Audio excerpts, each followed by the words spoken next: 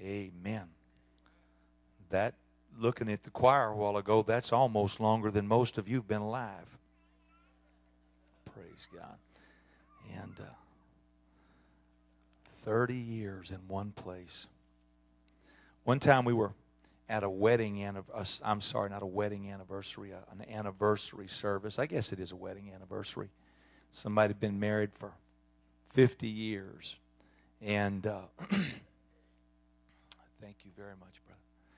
And I don't remember who made the statement, but somebody said, man, that is a long time for one woman to put up with one man. And he said, let me tell you, that's a long time for one man to put up with one woman. In 30 years, you kind of get to know one another. 30 years, there's not a lot of surprises left in life. And most folks who've been preaching the same doctrine for 30 years are not going to change their doctrines. Most folks that have been living for God for 30 years, most folks are not going to quit living for God. They're just going to keep right on living for God. Most people that have been pastoring, trying to get folks to heaven for 30 years are not about to change their method in trying to get them there, praise God. Amen. We have some folks here from 6 Mile tonight. These are the most precious people to me on the face of this earth. And if God will help me and give me grace and give me wisdom and give me compassion and give me mercy and give me what I need to, I'm going to get they and their families to heaven, praise God. And I'm going to go there with them. I'm sure that this man feels the same way about this congregation, and all these other pastors feel the same way about their congregation. Amen. Somewhere along the line, we're just going to have to get it in our mind that we're not in this thing just to be part of some group. We're in this thing to get to heaven. I hope that's what you've got in your mind, praise God. Hallelujah. Amen. I want to go to heaven. I want my wife to go to heaven. I want my children to go to heaven. I want the church at 6 Mile to go to heaven. I have questions about some of them. But some of them probably go question me. I don't know it. Amen. Stand with me tonight if you would. Brother Harrington, thank you for the honor. And I give you special honor, you and your precious wife tonight. And Brother Roger Harrington, God bless you. I remember when Brother Roger Harrington was not much bigger than my little girl Abigail is right now. I mean, just a mere puppy.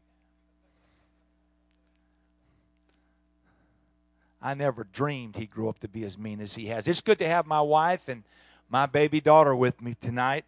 My other two girls, one's going to school, and one of them just got off of work just a little while ago and has to be back at work early in the morning, wouldn't have time to get here for church.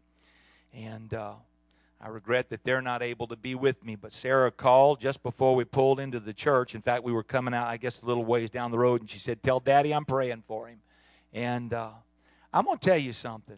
If you don't teach your kids anything else, if you don't teach them anything else, you need to teach your kids the importance of prayer. And they need to understand it's not just something they do to kill time. They've got to believe God is hearing me when I talk to Him. Amen.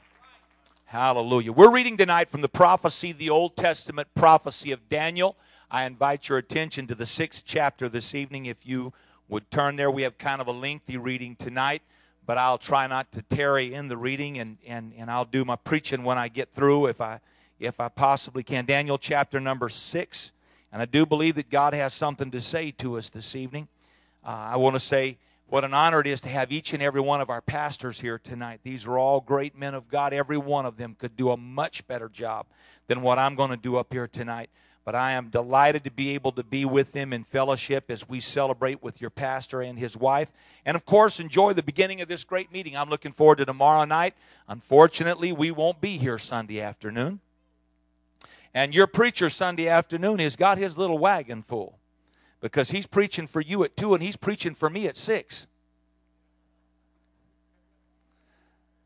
I said, now, Doc, don't speed coming from Burr Ferry to 6 Mile. If you're a little late, that's okay. I said, we're going to go ahead and start and have church. I said, but you don't speed. He said, I'm coming in my motorhome. I won't be speeding. Amen. We have had the privilege of having Brother and Sister Walker and their beautiful children with us the past several weeks now. We've been several weeks we've had them with us. I'm telling you, that young man is a preaching machine now. I hope when I grow up I can preach like him. He was preaching away the other night and was talking about how it takes 2 hours to style your hair. I said, not me.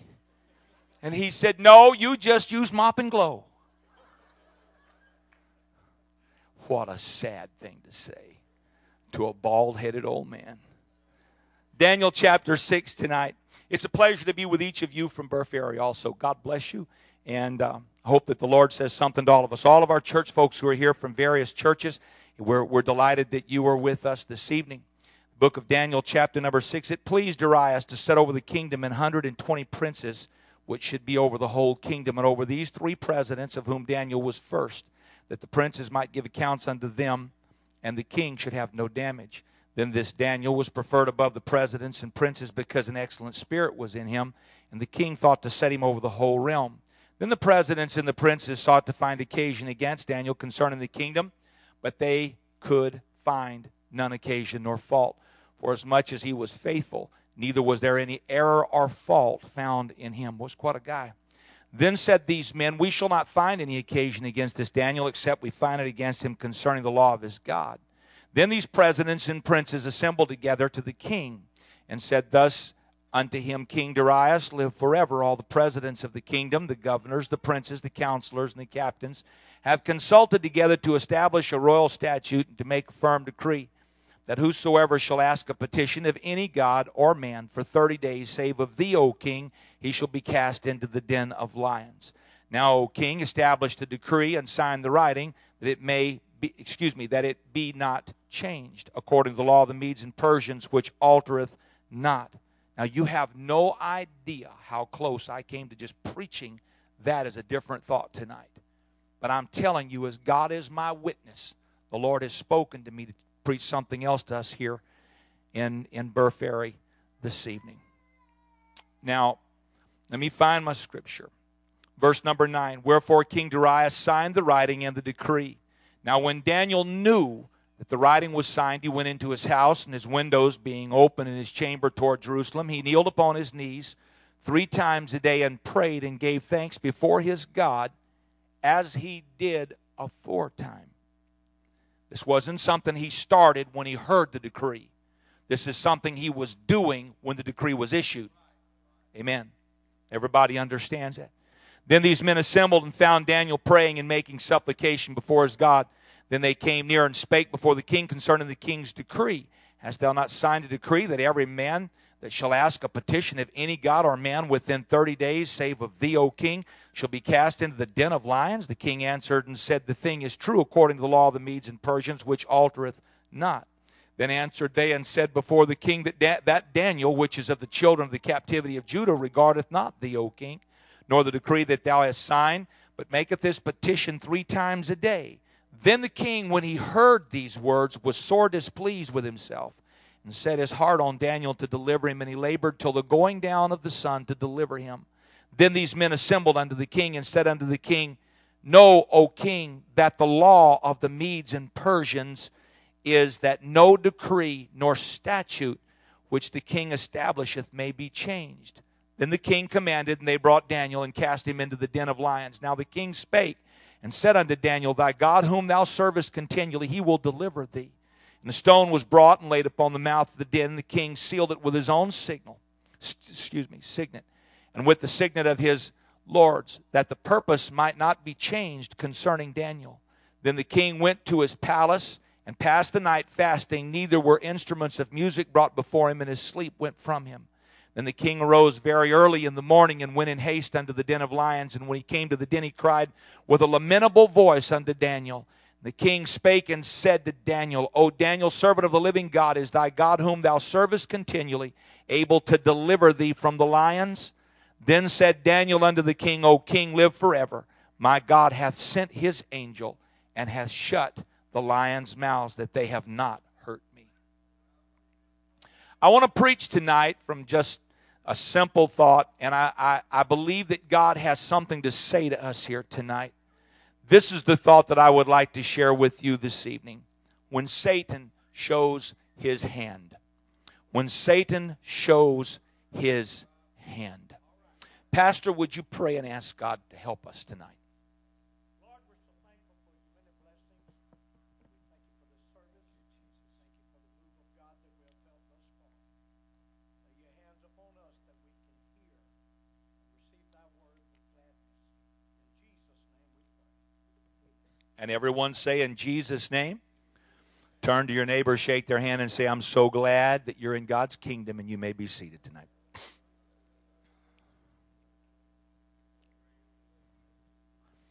If you turn to the 9th chapter of the book of Daniel, you'll find the events that lead up to what we read from the 6th chapter of the prophecy of Daniel.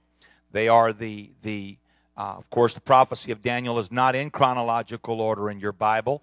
It's not in mine either.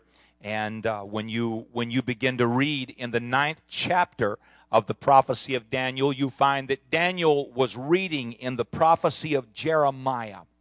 And he read where Jeremiah said that 70 years had to be accomplished upon the land of Judah and Jerusalem because they did not keep the Sabbaths of the Lord. God took them out of the land and gave the land rest himself. And, of course, as he began to add up the years from the time that he had come from Jerusalem to Babylon and then began to add everything together, Daniel realized that 70 years had transpired. The time of 70 years was past. And so Daniel began to do what a man of prayer will do.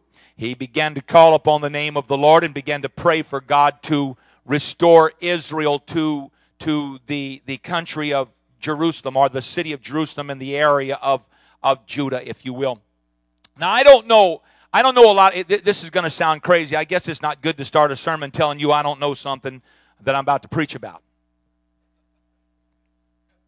Now, I know some things about the devil. Your pastor told us that he is the father of lies, and we know that he is a liar and the truth is not in him. We also know that he has come to kill, to steal, and to destroy. There are some things about the devil that most folks don't give a lot of understanding to. The Bible says that he is held in chains of darkness, reserved unto judgment, or against the day of judgment. You see, if the devil even tried to do something good, he couldn't do it. If the devil even tried to do something that was merciful, it would not be within God's allowance to him to do that. God has the devil exactly where he wants him, and he uses the devil exactly the way he wants the devil to be used. You see, you and I go through experiences in our lives that we don't understand sometimes. And there are some things about the devil that I don't really understand. I don't really know about him. I know one thing: he's not omniscient. He is not a God. And so he doesn't know everything like God knows everything. But I wonder sometimes, you've noticed it and I've noticed it, when God begins to move in our midst, in our churches, and things begin to take place, revival starts happening, or perhaps you get a deep consecrated move toward God. It seems like that all of a sudden an extra measure of attack comes against us from the adversary. And I don't think the devil can read God's mind. And I don't think he has access to the throne of God anymore either. I believe those days are over with. But I'm going to tell you this tonight. I believe that when you and I begin to respond a certain way to God, the devil automatically sees the clues. And when he sees you and myself beginning to heat up our altar just a little bit, when he sees that you and myself begin to give a little extra in our worship and in our rejoicing, the devil knows that we're experiencing something with God that could be a threat to his work. Amen. He hears us when we pray. God gives us a vision or a dream and we begin to pray. Don't think the devil doesn't have access to your prayer closet. Of course he has access to your prayer closet. He hears what you're praying about, what you believe God's about to do in your life. And before we realize what's happening, it seems like all of a sudden the floodgates of hell have opened. And it seems like a relentless stream of attack just comes against us, a bombardment, if you will, right straight out of hell. You know, we're just all human beings, and we're all made out of the same stuff. when he attacks us relentlessly, it's designed to distract us from what God is trying to move us into. Or it's designed to, if you will, it's to intimidate us with fear, to cause us not to move into the place God wants us to move into. It's to cause us to have doubt so that we begin to, well, maybe it was just a dream that I had. Or, it could have just been an idea that came into my mind. Maybe God's really not about to give us revival after all. Maybe it was just a fanciful idea that I had, and it was just nothing to it from God after all. Now, I don't know all the weapons of the devil, but I know a lot of the weapons of the devil. And I'm going to tell you something about the adversary. He is skilled in using the lies and the deceit that are the weapons that he has. You and I have more power with God than the devil ever has power to counter. But we've never learned to use what God has given us the way God wants us to use it, with the faith and the confidence and the trust and the lack of insecurity that God wants us to have. And the devil knows that. And so he brings out his little pistol of fear or doubt or unbelief or skepticism. And before we realize it, he's killed a dream that's like an atom bomb in the hands of God. God's ready to have revival. God's ready to use his people. And the devil brings his little weapons out and starts firing away.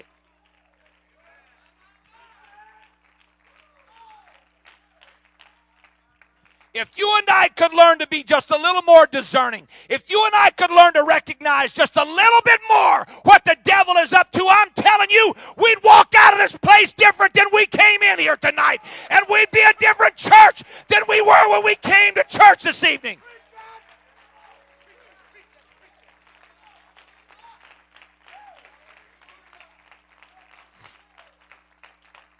Oh, my God. I'm going to tell you what we need to start paying attention to. One man made the statement, he said, the greatest lesson I ever learned in my life was to pay attention. I'm going to tell you something about the devil. He cannot cause you to be lost. He cannot cause you to be anything that God doesn't let him do.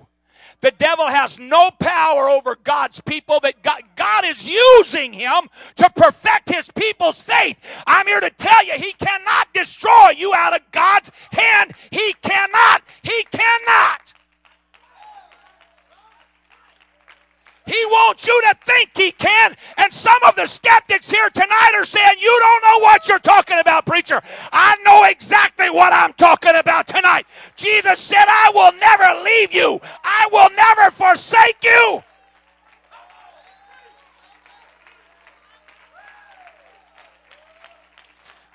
Your Bible tells you greater is he that's in you than he that's in the world. I know exactly what I'm talking about. Now listen to me carefully tonight. What we need to understand, we can catch the devil showing his hand if we'll just begin to realize that when God starts moving, the devil's going to start moving. You can bank on it. You can take it to the bank. And what we've got to understand is he will show up. He will do his job. But I'm here to tell you, if we will not let him distract us, and if we will not let him intimidate us, and if we will not let him cause us to doubt,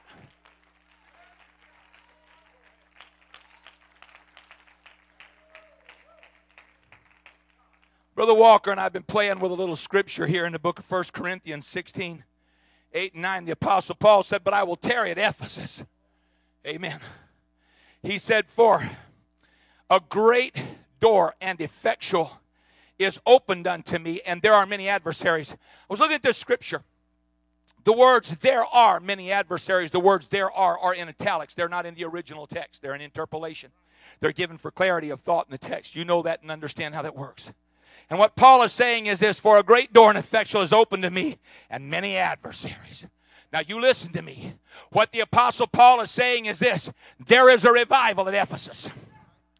He said, I haven't prayed the first person through yet. I haven't had the first convert yet, but I have been accosted by one of the biggest spiritual adversaries and a group of the biggest spiritual adversaries that I've ever been accosted by in my life. And just because they don't want me here, that tells me there's something here. There's a gold mine for God in this city. There's something here for God in this place. I'm here to tell you, when you get up in the morning and the devil's in your face, you ought to throw your hands in the air and say, yes, God, there's a blessing for me today. Some of y'all not hearing what's going on in this place tonight. I'm telling you, you can walk out of this church house tonight a completely different saint than you came here.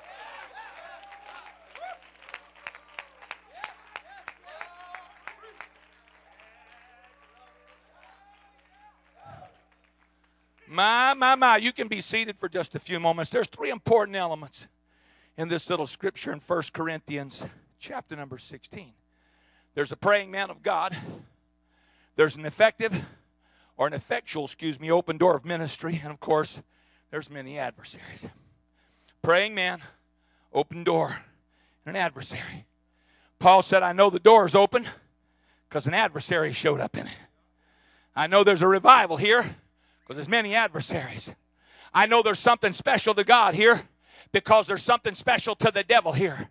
Now listen to what I'm telling you, because some of you have got it in your mind. There's people that God has been trying to tell you and trying to connect your life with, to witness to them and tell them about Jesus, but the devil keeps telling you they'll never be saved. They don't want to serve God. Those are some of the worst people that there are in this community. You don't want them in your church. What's people going to think about? You're going to ruin the reputation of your church if they come to your church. I want to tell you tonight, if the devil wants them that bad, you ought to want them just as bad.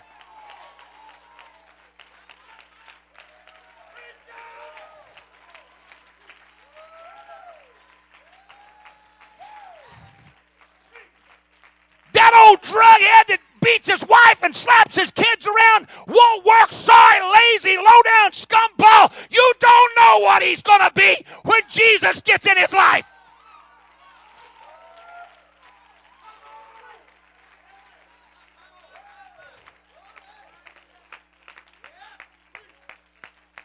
Oh, they don't want the Holy Ghost.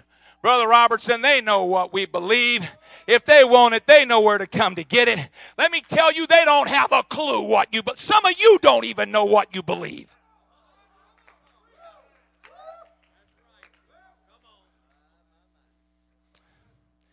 Pardon me. They don't know what you believe. And we don't need to take it for granted and just assume that they do. Let me tell you about a praying man. Daniel was a praying man. He was a man of God, a prophet of God. He was a praying man. When we're first introduced to him in the scriptures, he's having an all-night prayer meeting with three other of those Jewish boys because they don't want to eat the king's meat. They don't want to eat the stuff that's been offered to idols. And they're praying, asking God for help. This man prays his whole long, illustrious, adventurous life. He prays. Now, I'm sure he got up some morning and the devil was there. You know, caused him a little bit of problems here, little confusion there. Chariot probably had a flat tire on the way to the palace. Cat maybe stepped under his foot on the way out the door and tripped him and he fell and got his garment dirty. His hair may not have combed right that day.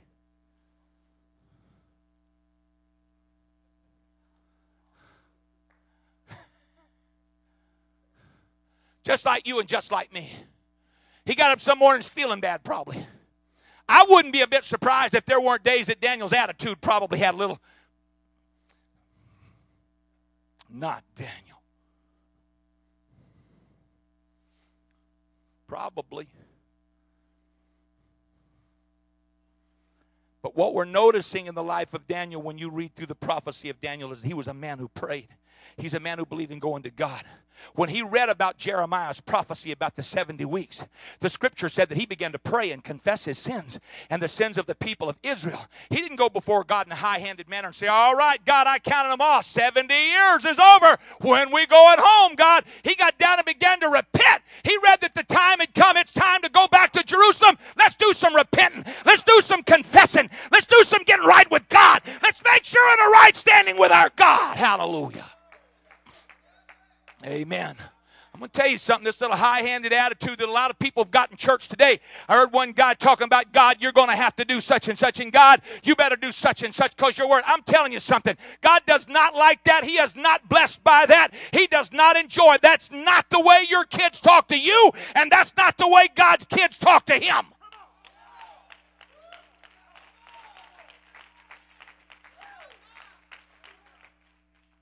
He began to confess. God sent him an angel, a guy by the name of Gabriel, come in there and explain the whole situation to him, and not only told him about what was going to happen in Israel was coming back, but what was going to happen in the last days. My Lord, have mercy. What an awesome God. What an awesome thing. Daniel prayed. He prayed. He was a praying man. He never incurred the full wrath of hell until he read that prophecy. And then he got down 3 times a day and began to pray for revival and restoration. Now, I don't know what all he prayed about during the years before, but Daniel's not a young man. But he's getting down 3 times a day. And the Bible tells us what he's praying for. He's praying for revival. He's praying for repentance. He's praying for restitution at Jerusalem. Bring your people back to that place, God. You told us we would come back there. The time has elapsed, Lord. We repented of our sins. We've served you in this place. God, bring us back to the place we belong. 3 times a day. I'm telling you something, when he started praying for revival and he started praying the word of God, he got hell stirred up like he never got hell stirred up before. My Lord, Daniel, you're going to have to quit praying like that, son. Now, he was fully aware that the presidents and the princes were plotting against him. Because when he heard about their plotting, the scripture said that just like he always had before, Daniel went 3 times a day, opened his shutter toward Jerusalem and prayed for revival, repentance, and restoration. I'm going to tell y'all something. I want you to listen to me. You've seen it happen. I've seen it happen. Everybody that's lived for God in length of time has seen it happen. You get a good move of God started in your church, and the next thing you're going to have is a good move of the devil. He's going to come in somehow and try to stir this family up against that family. Or this kid over here is going to punch these family over here's kid in the nose. And you're going to have families in your office fussing one another. This one's wanting to leave and go to church somewhere else, and you're trying to hold all that together. Or you've got some lady that makes a pass at somebody's husband. Or something going on in the church. And this is all because revival's about to break out. And everybody's saying, my God, the devil's really out. You better believe the devil's after you. But can I tell you, he's showing his hand to you.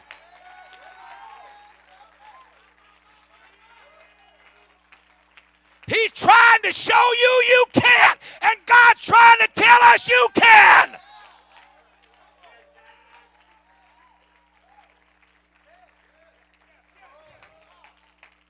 My. Sit down just a minute. We need an effectual open door of ministry, don't we? Don't you want to reach the folks around here? All these precious people in this community. You know, I think a lot of times about all these folks around the church house. I think, God, you know, if we could somehow have a revival where we could reach them. Because really, it's not you and myself that convince them to come and serve God.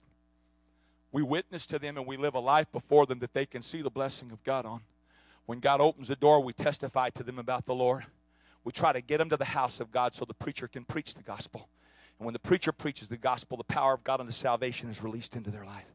But let me tell you, it is the Lord that adds to the church. Listen to what I'm telling you. It is the Lord that adds to the church daily such as should be saved.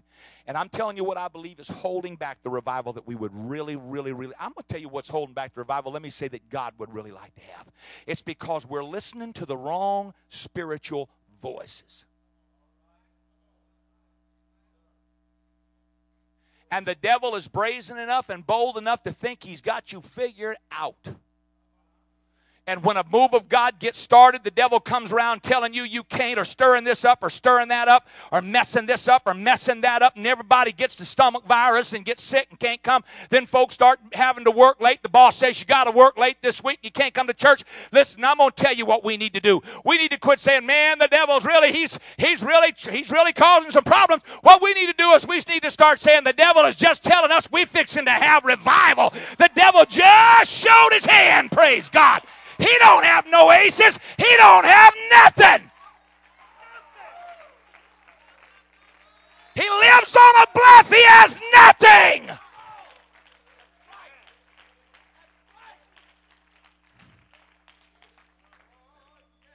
All territory, if there is such a thing in the spirit world, is either controlled and dominated by the church or dominated by the devil, or it's being contested at this very moment.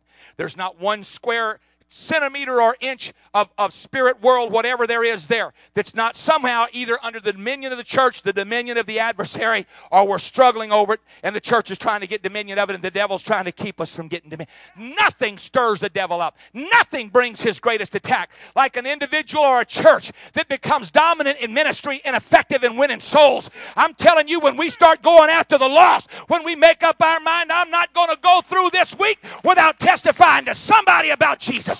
I'm not going to go through this day without sharing Jesus with somebody.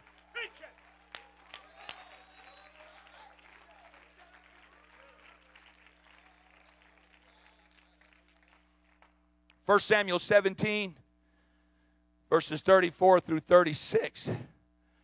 I won't read them. You know the story. David is in Saul's tent. He's heard the challenge of Goliath. And he says, look, don't you worry about this Philistine. Don't you? He said, Saul, y'all don't worry about this guy. Ain't no big deal here. He said, because I was keeping daddy's sheep. Well, I was keeping daddy's sheep. He said, I was playing my songs and sitting under my tree and worshiping God and having a great time. And out came a lion and a bear. He said, and the lion and the bear came out and they got a lamb out of the flock. And they were running off with that lamb. And he said, and I went out there. And he said, I delivered that lamb out of their mouth. That's not where he stops.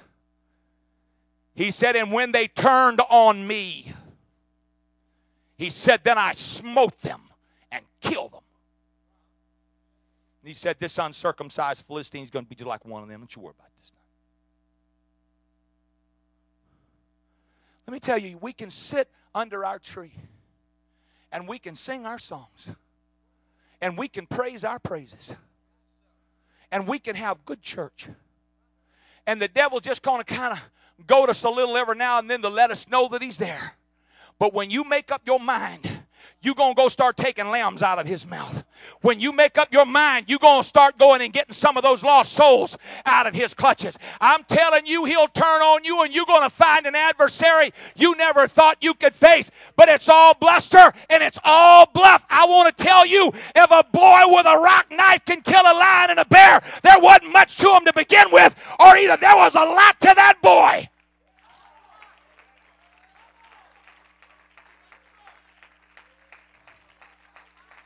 I may be taking this scripture a little out of context, but Paul said, I can do all things through Christ which strengtheneth me. You don't need to be afraid of the devil. You need to wait for him to show his hand.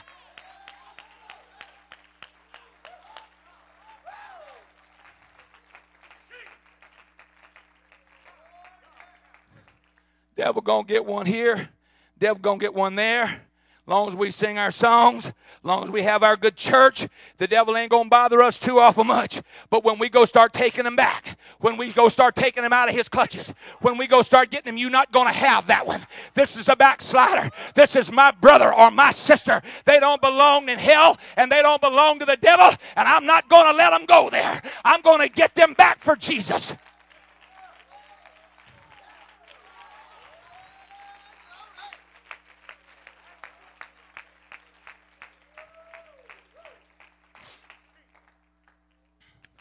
Let me tell you about something that concerns me today. Something that really concerns me. We were at camp meeting at Brother Holmes's last week, an awesome camp meeting. And was it last week or week before? I believe it was last week. And Saturday night, Brother Alviar preached an awesome message. Some of y'all were there. preached an awesome message on the great I am, one God.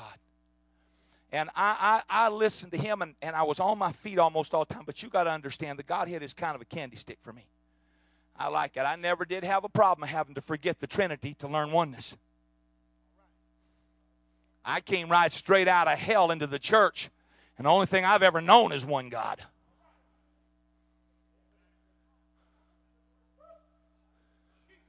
I watched him preach to Christ in the crowd.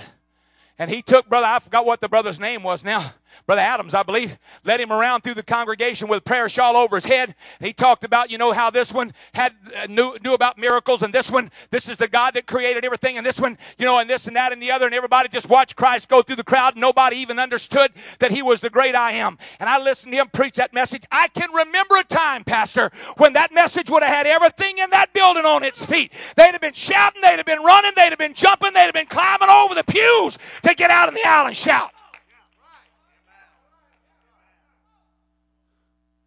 There was some response, but it was really pretty mediocre. And a lot of other people noticed it also. And it wasn't because of the preaching, because God knows Brother Alviar preached a masterpiece message. But I want you to know what's happening to us. Listen to me carefully, church, because it's happening at 6 Mile, it's happening here, it's happening everywhere. If we're not careful, what's going to happen to us is we're going to lapse into denominalism. In fact, we're starting to lapse into denominalism. And we're starting to trust our church membership. They turned the mic down, didn't they? We're starting to trust our church membership rather than our relationship. And I'm telling you, God is not coming back after any denomination. It doesn't matter if it's Pentecostal / apostolic. He's not coming back after a denomination.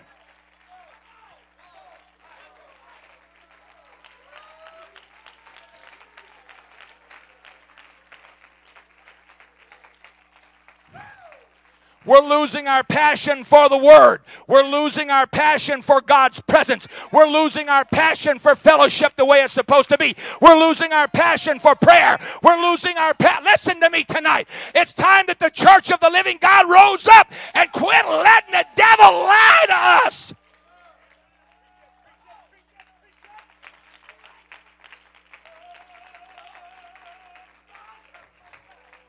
Sit down just a few minutes. There are more and more of our people are faithful to church. They pay their tithes. They're there every service. They sit in their spot every church service. You can count on them being there. If they're not there, you know they're sick or something's happened. They give in the offering. They'll sing in the choir. But whenever the Holy Ghost begins to move, there's a disconnect somewhere. And that thing that has to be in that relationship with God all of a sudden is missing. And the fire's not there. And the passion's not there. And the life is not there.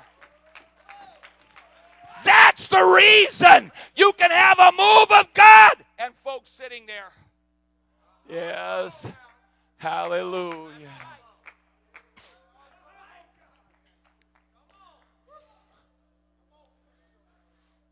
It has never dawned on Pentecostal folks why the devil don't want us praising and worshiping.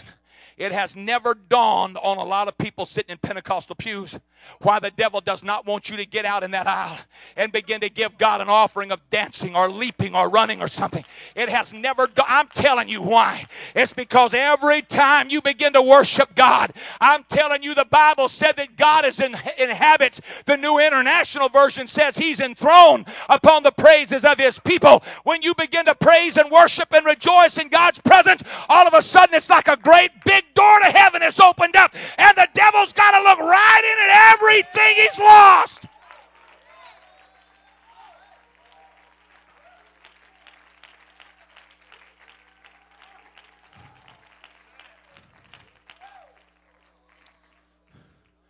I sat down here a few weeks ago, a couple of months ago, and I started working on a message. I thought I had me a good one.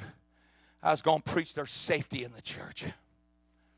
Man, I'm telling you, I started in the book of Acts, Brother Phillips, and I started going through my Bible, looking for all the benefits that the church has to offer, all the blessings that the church has to offer. I started looking for all the good stuff that the church has to offer. You know what I found? I didn't find anything. There's love in the church. There's fellowship in the church. There's praise in the church. And there's prayer, somebody to pray for us. But as far as the things that we really need from God, not one of them's in the church. In fact, I went to digging around in my Bible, and I didn't find one place in the King James Version of the Bible that talks about church membership, not one. Now, I found disciple and discipleship over and over and over and over and over and over and over again. You say, Brother Robertson, there's no difference. Oh, there's a world of difference. Church membership is when you belong to a group of people. Discipleship is when you belong to Jesus. And the problem with too many folks in the church is we're settling for a group of people. And a group of people ain't going to take us nowhere. Listen to what I'm telling you tonight. If you're settling for church membership, you are selling your soul cheap. The best thing you can do is to get up from where you are and say, God, I forgot how to shout, but I'm going to learn how again. I forgot how to worship, but bless God, I'm going to learn how.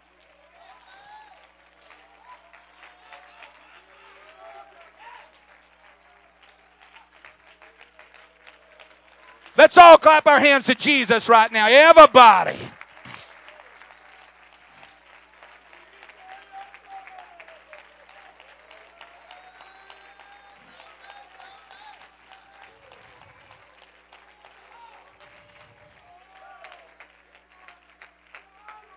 Woo. You can be seated. More and more today, pastors and ministers are facing these questions. Brother Robertson, if I do such and such, will I go to hell? Or will I be lost if I have such and such in my life? Or if brother so-and-so over there, his church, and they're not quite like us, and he's a man of God. They're all going to heaven, and his people get to go do this and that and the other, and they can have this and that, and they can look like this and the other. Let me just tell you something. Before you count anybody as a man of God, you better make sure they preach the Word of God. Because I'm telling you something, a man of God will preach God's Word. When you find somebody that's trying to make it easy on the flesh for himself and for his people, you've got a man in a church that's in serious trouble. And I'm going to tell you something, it is contrary to the Bible. We're supposed to crucify our flesh, not entertain our flesh. We're supposed to keep under our body, not show off our body.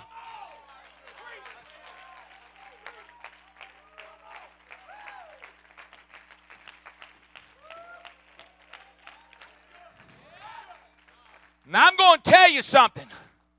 David said, I have made a covenant. The psalmist said, I've made a covenant with my eyes. Now I'm going to tell you why he said that. Because you look at the wrong things with these right here and you program this gray matter in between these ears right here. And there's a reason why there's so many men and even women in Pentecost today are starting to have such a problem with lust and immorality. It's because they're filling their eyes with junk that God never intended to come into these human bodies.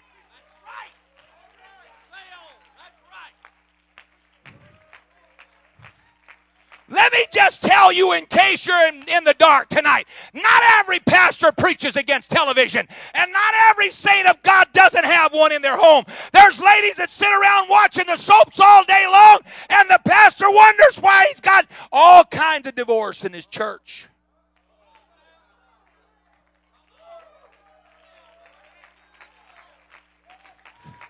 Well, this don't stop right there, because the guy comes in when everybody's gone to bed and pulls up the internet on the computer, and he starts watching stuff he shouldn't watch either.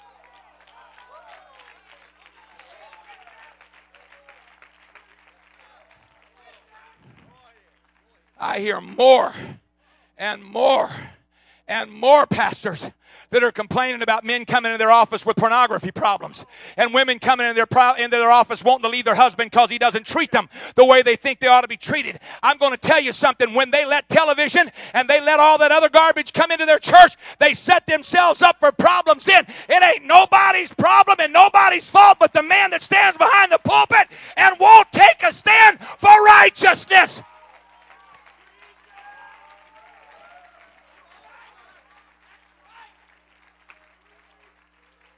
You blame the world all you want to, but the world's always been the world and always going to be the world. They're filthy, they're lost, they're dark, their evil hearts are darkened through unbelief. But I'm here to tell you in the church it ought not to be that way.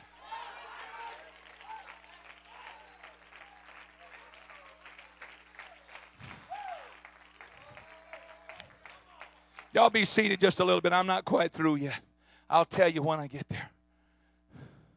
Several years ago, a dear friend of mine and I were talking and sharing some books that we had read, some good books that we enjoyed. And he said, let me recommend a book to you. He said, it's out of print, but if you can find it, he said, you might enjoy it. And it was like a field manual for the United States Marine Corps Sniper Corps. And I got a hold of a copy of it. I gave it to another preacher. I don't even really remember who I gave it to. But it's an amazing thing that these gentlemen come off of the streets just as kids. Some of them never even been in a fight. The Marine Corps takes them, works them out, buffs them up real good. And because they qualify as expert marksmen with a rifle over a distance, the Marine Corps invites them to join this other group. And I think the Army now has snipers and everybody. I think that almost every special operations unit has a marksman with them anymore. But during the Vietnam War, this book was about the Vietnam War, and it talked about the training regimen that these men went through, how many rounds of .308 ammunition, 7.62 NATO's .308 ammunition, that they would fire in a day's time at the sniper range there at Quantico military base, Marine base. The long range there is 1,000 yards to the last target, 1,000 yards. In the late 1960s and early 1970s, the snipers were using the Winchester Model 70, shot a .308 that was 185 grains. It shot with a 4-power universal scope. That's what they used on that rifle. The average human eye, 20/20 vision, can distinguish a 1-inch white circle 100 yards away against a dark background. It can distinguish it enough that a person who's not nervous stands a good possibility with open sights of hitting that 1-inch circle with an open sight on a rifle at 100 yards. A 1-inch circle. If you move that 1-inch circle 400 yards, you see the same thing with a 4-power scope. You see that same little white spot. But you have the added advantage of a crosshair that you can put on it and you can adjust for elevation. If you move that same little white spot 800 yards, it becomes a 1/2-inch mark. And then if you move it again another 200 yards to 1,000, it's barely distinguishable through a 4-power scope. The targets that are set up there are in the silhouette, the profile of a human body looking face on. But this is the tricky part. They're not shooting at the target. They're shooting at the mark. Because in the center of a forehead is a 1-inch circle. And just to the left of center in the chest is a 1-inch circle. And at 400 yards, they get really, really good, Brother Walker. But at 700 yards, it gets to be a challenge. And at 1,000 yards, round after round after round after round after round after round, until all of a sudden those boys get to where they hit that mark at 1,000 yards, when all they can really see is just a white speck. 1,000 yards. 1,000 yards. They will go out on the course before they begin to fire, and on limbs on each side of the course, some low, some high, they'll hang a little piece of thread that has light reflecting properties on it. And they hang that thread on that tree in a place that the wind won't blow it and tangle it in limbs. It's called a telltale. And what they do is they're adjusting for elevation. That's just a scientific thing that's designed in that scope. They learn how to do that by twisting a knob on the top of the scope. But they have to learn by instinct to look through that scope at those telltales and see if there's any breeze blowing from right to left or left to right. And there may not be any breeze at all blowing that first 300 or 400 yards. But when you get out there at 800 yards, one of those little telltales may be moving just a little bit. Now, that doesn't seem like a lot. But a little 185 grain piece of spiral and metal flying at 1,700 foot a second, that makes a lot of difference. That little piece of metal is 700, 800, 900 yards. What would be a clean kill at 400 yards? Maybe a clean miss at 700 yards. And so they learn by instinct to watch the telltale, to see which way the breeze is blowing. There's two interesting things in this. I was looking here a while back at the Hebrew language. Do you know what the word for sin is in the Hebrew language? The word for sin is dara. You know what it means? It means to miss the mark. It doesn't make any difference how many rounds you put in the target. They don't count until you hit the mark. We're not snipers, but we're not fools either, I hope. And I'm telling you what's happening in the church today. There's too many people taking leisurely shots in the dark, hoping that they're hitting the target, and they're missing the mark with God. And they've got the title of Pentecostal over their church. And their pastor's been to such and such a Bible college. And he's brother so-and-so and sister so-and-so's son. And his wife is brother so-and-so and sister so-and-so's daughter. But I'm here to tell you, he's just shooting at a target. And sometimes they're not even shooting at targets. And they're missing the mark. And they've got good men and women sitting on their pews tonight that are missing the mark left and right, every shot they fire. And yet they think they're sitting under the umbrella of something that's going to take them to heaven.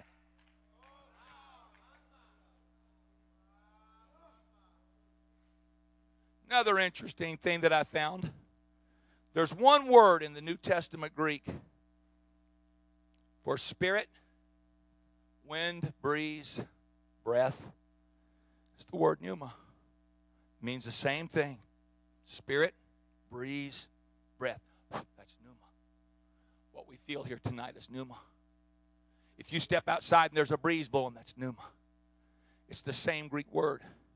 It may be used a little different in some connotations.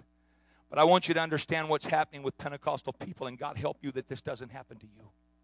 There's too many people in Pentecost, good, solid, Holy Ghost, truth-preaching churches that are beginning to look around and say, well, over there, they're getting by with that. Over here, those ladies are cutting their hair and wearing makeup. And over here, their pastor don't care if they wear pants. You know what? The breeze is showing that you're blowing in the wrong direction, my friend. And you need to get your eyes off of other people. And you need to get your eyes in your Bible. And you need to get your focus off of other churches. And you need to get your focus back on Jesus where it belongs. And you need to get your affection off of a church membership. And you need to get all of your passion and affection and fire back on a relationship with God. I want you to understand tonight what we need in the church is we need more people that have a passionate drive for God, that is willing, God, I'm going to worship you. God, I'm going to pray. God, I'm going to live the Word of God. I'm going to save a soul if I can.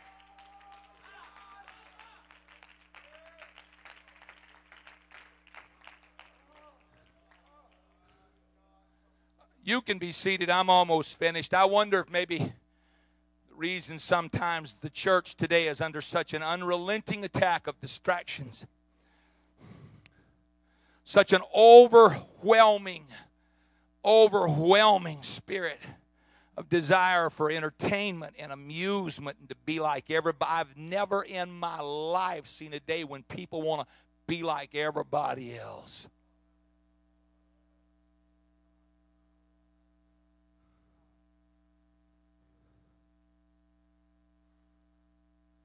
It's massive temptation to let down on our separation message and be conformed to the world instead of transformed from the world.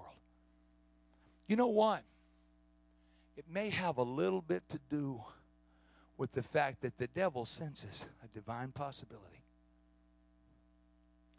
Because he watches God service after service try to draw his people out of the mud of uninvolvement. He watches God service after service try to take his prayer warriors and push them just a little bit more. He watches God church service after church service, day after day, try to draw his people into a prayer closet where their prayer means something to God and means something to them. And the devil is doing everything he can to get our attention on this silly stuff over here and this unfruitful thing over here and this, oh, God help us, Jesus. I'm telling you the honest to goodness truth. I have fought hell ever since Monday morning over this message. And I might not have clearly stated my point to anybody else. But I'm telling you what it's done for me. It's got me realizing that the devil ain't a fool. But I'm not one either. And I'm telling you, when he shows his hand, he's got nothing.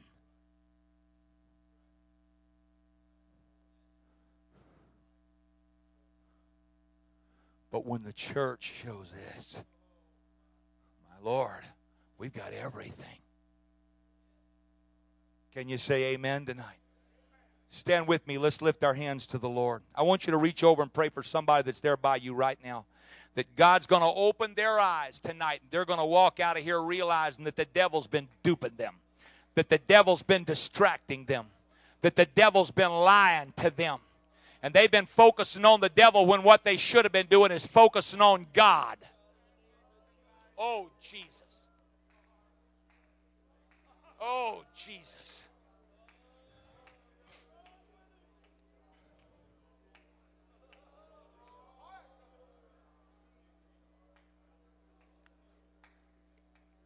Come on. We're never going to recognize an open door or an effectual opportunity of ministry as long as we keep looking at our problems, as long as we keep looking at our discontents, as long as we keep looking at the situation around us that the devil's messing up. It's time for us to say, God, that's just the devil showing me that everything's going to be all right. We're fixing to have revival. Hallelujah.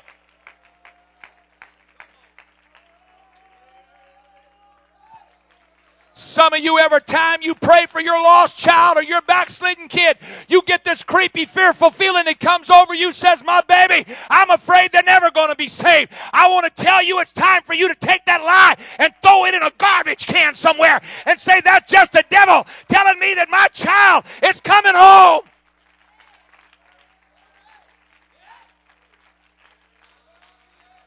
My Lord.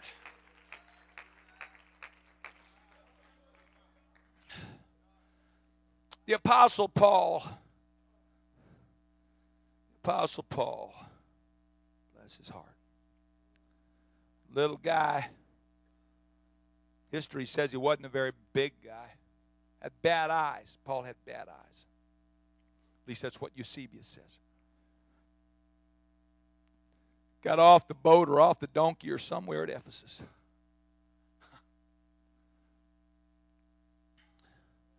You remember Ephesus was a city where they worshiped Diana. You remember Diana was the image that came from Jupiter that fell out of the sky. Silversmiths were there. They made a great living making shrines to Diana, the goddess Diana. And this little formerly Jewish guy, the Bible says for the space of 2 years, he daily went to the school of Tyrannus, and he taught there about Jesus. Bible said in 2 years' time that all of Asia heard the word. While he was teaching in the school of Tyrannus, there was a man that heard the message and carried it to Colossae, or Colossae, ever how you say it. Birthed a church there, one in Hierapolis and one in Laodicea. It's amazing. It's amazing. In fact, when they came to arrest Paul, Demetrius and the silversmiths that were with him said, this man Paul has been preaching this message, and almost all of Asia's converted to him.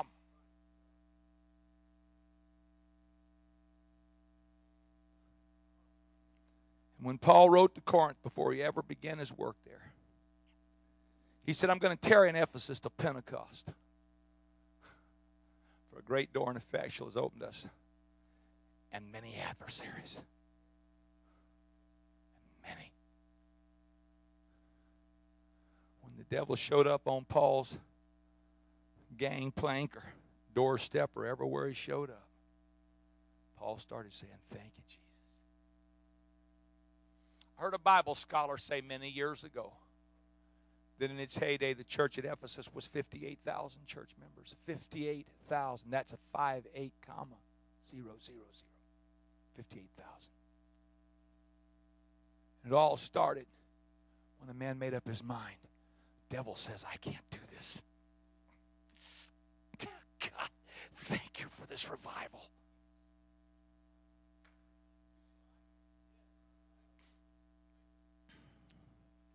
Next time the devil comes after you, instead of running and hiding your head under the covers, won't you turn around and look him in the eye and say, buddy, you messed up now. I didn't think you had nothing to play as a hand, but you just showed me your cards, and you're all bluff.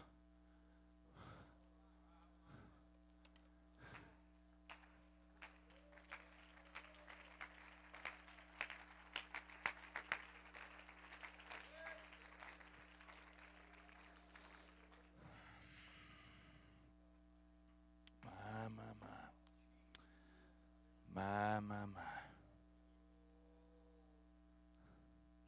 Daniel, you better stop praying. You better shut your shutters so that they don't hear you. You better stop asking God for revival and repentance and restoration. Because if you don't stop now, you're going to end up in trouble. Oh, man. I'm going to stop, but I wish I had some time to talk to you about some of the political things that are standing on the horizon. Church of the Living God in America is fixing to have its hands full. You do understand, of course, that if the Supreme Court, whenever it gets to the Supreme Court, if the Supreme Court rules, and there's a good possibility if the court changes any at all, just one vote, that gay couples have a right to marry. You do understand that if our churches haven't protected themselves in their incorporation, and I don't even know that this will work, they've got just as much a right to walk in this church and have a ceremony performed here as anybody else in this community does. And if we try to stop them, we're violating their civil rights.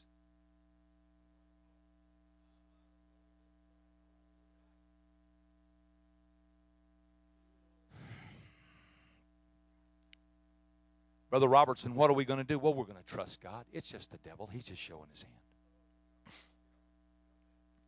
God's always got a way for his people.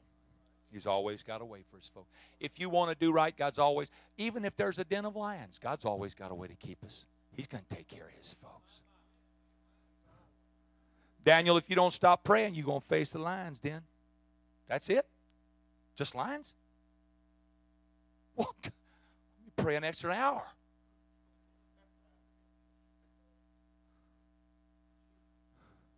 David, you can't handle Goliath. You're just a boy. I'm afraid I'll mess my hairdo up here if I'm not careful. Well, I killed a lion and a bear with a rock knife. I guess if I can handle them, I can handle him. He's just a giant, that's it. We just need to believe that if God be for us, who can be against us?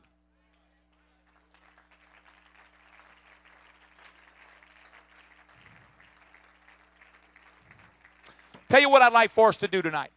I know everybody in this church struggles with the devil, and from time to time he talks to you and lies to you and deceives you and distracts you and everything else. Why don't we do this tonight? Why don't we come to the front and lift our hands to the Lord and just begin to pray? God, I want you to open my eyes, and I want you to touch my understanding so that when the devil comes around next time, I'm not going to be duped by his tricks, and I'm not going to be sidetracked or knocked off out there in left field somewhere by his lies. But I'm going to see exactly what he's doing, and I'm going to understand it for exactly what it is.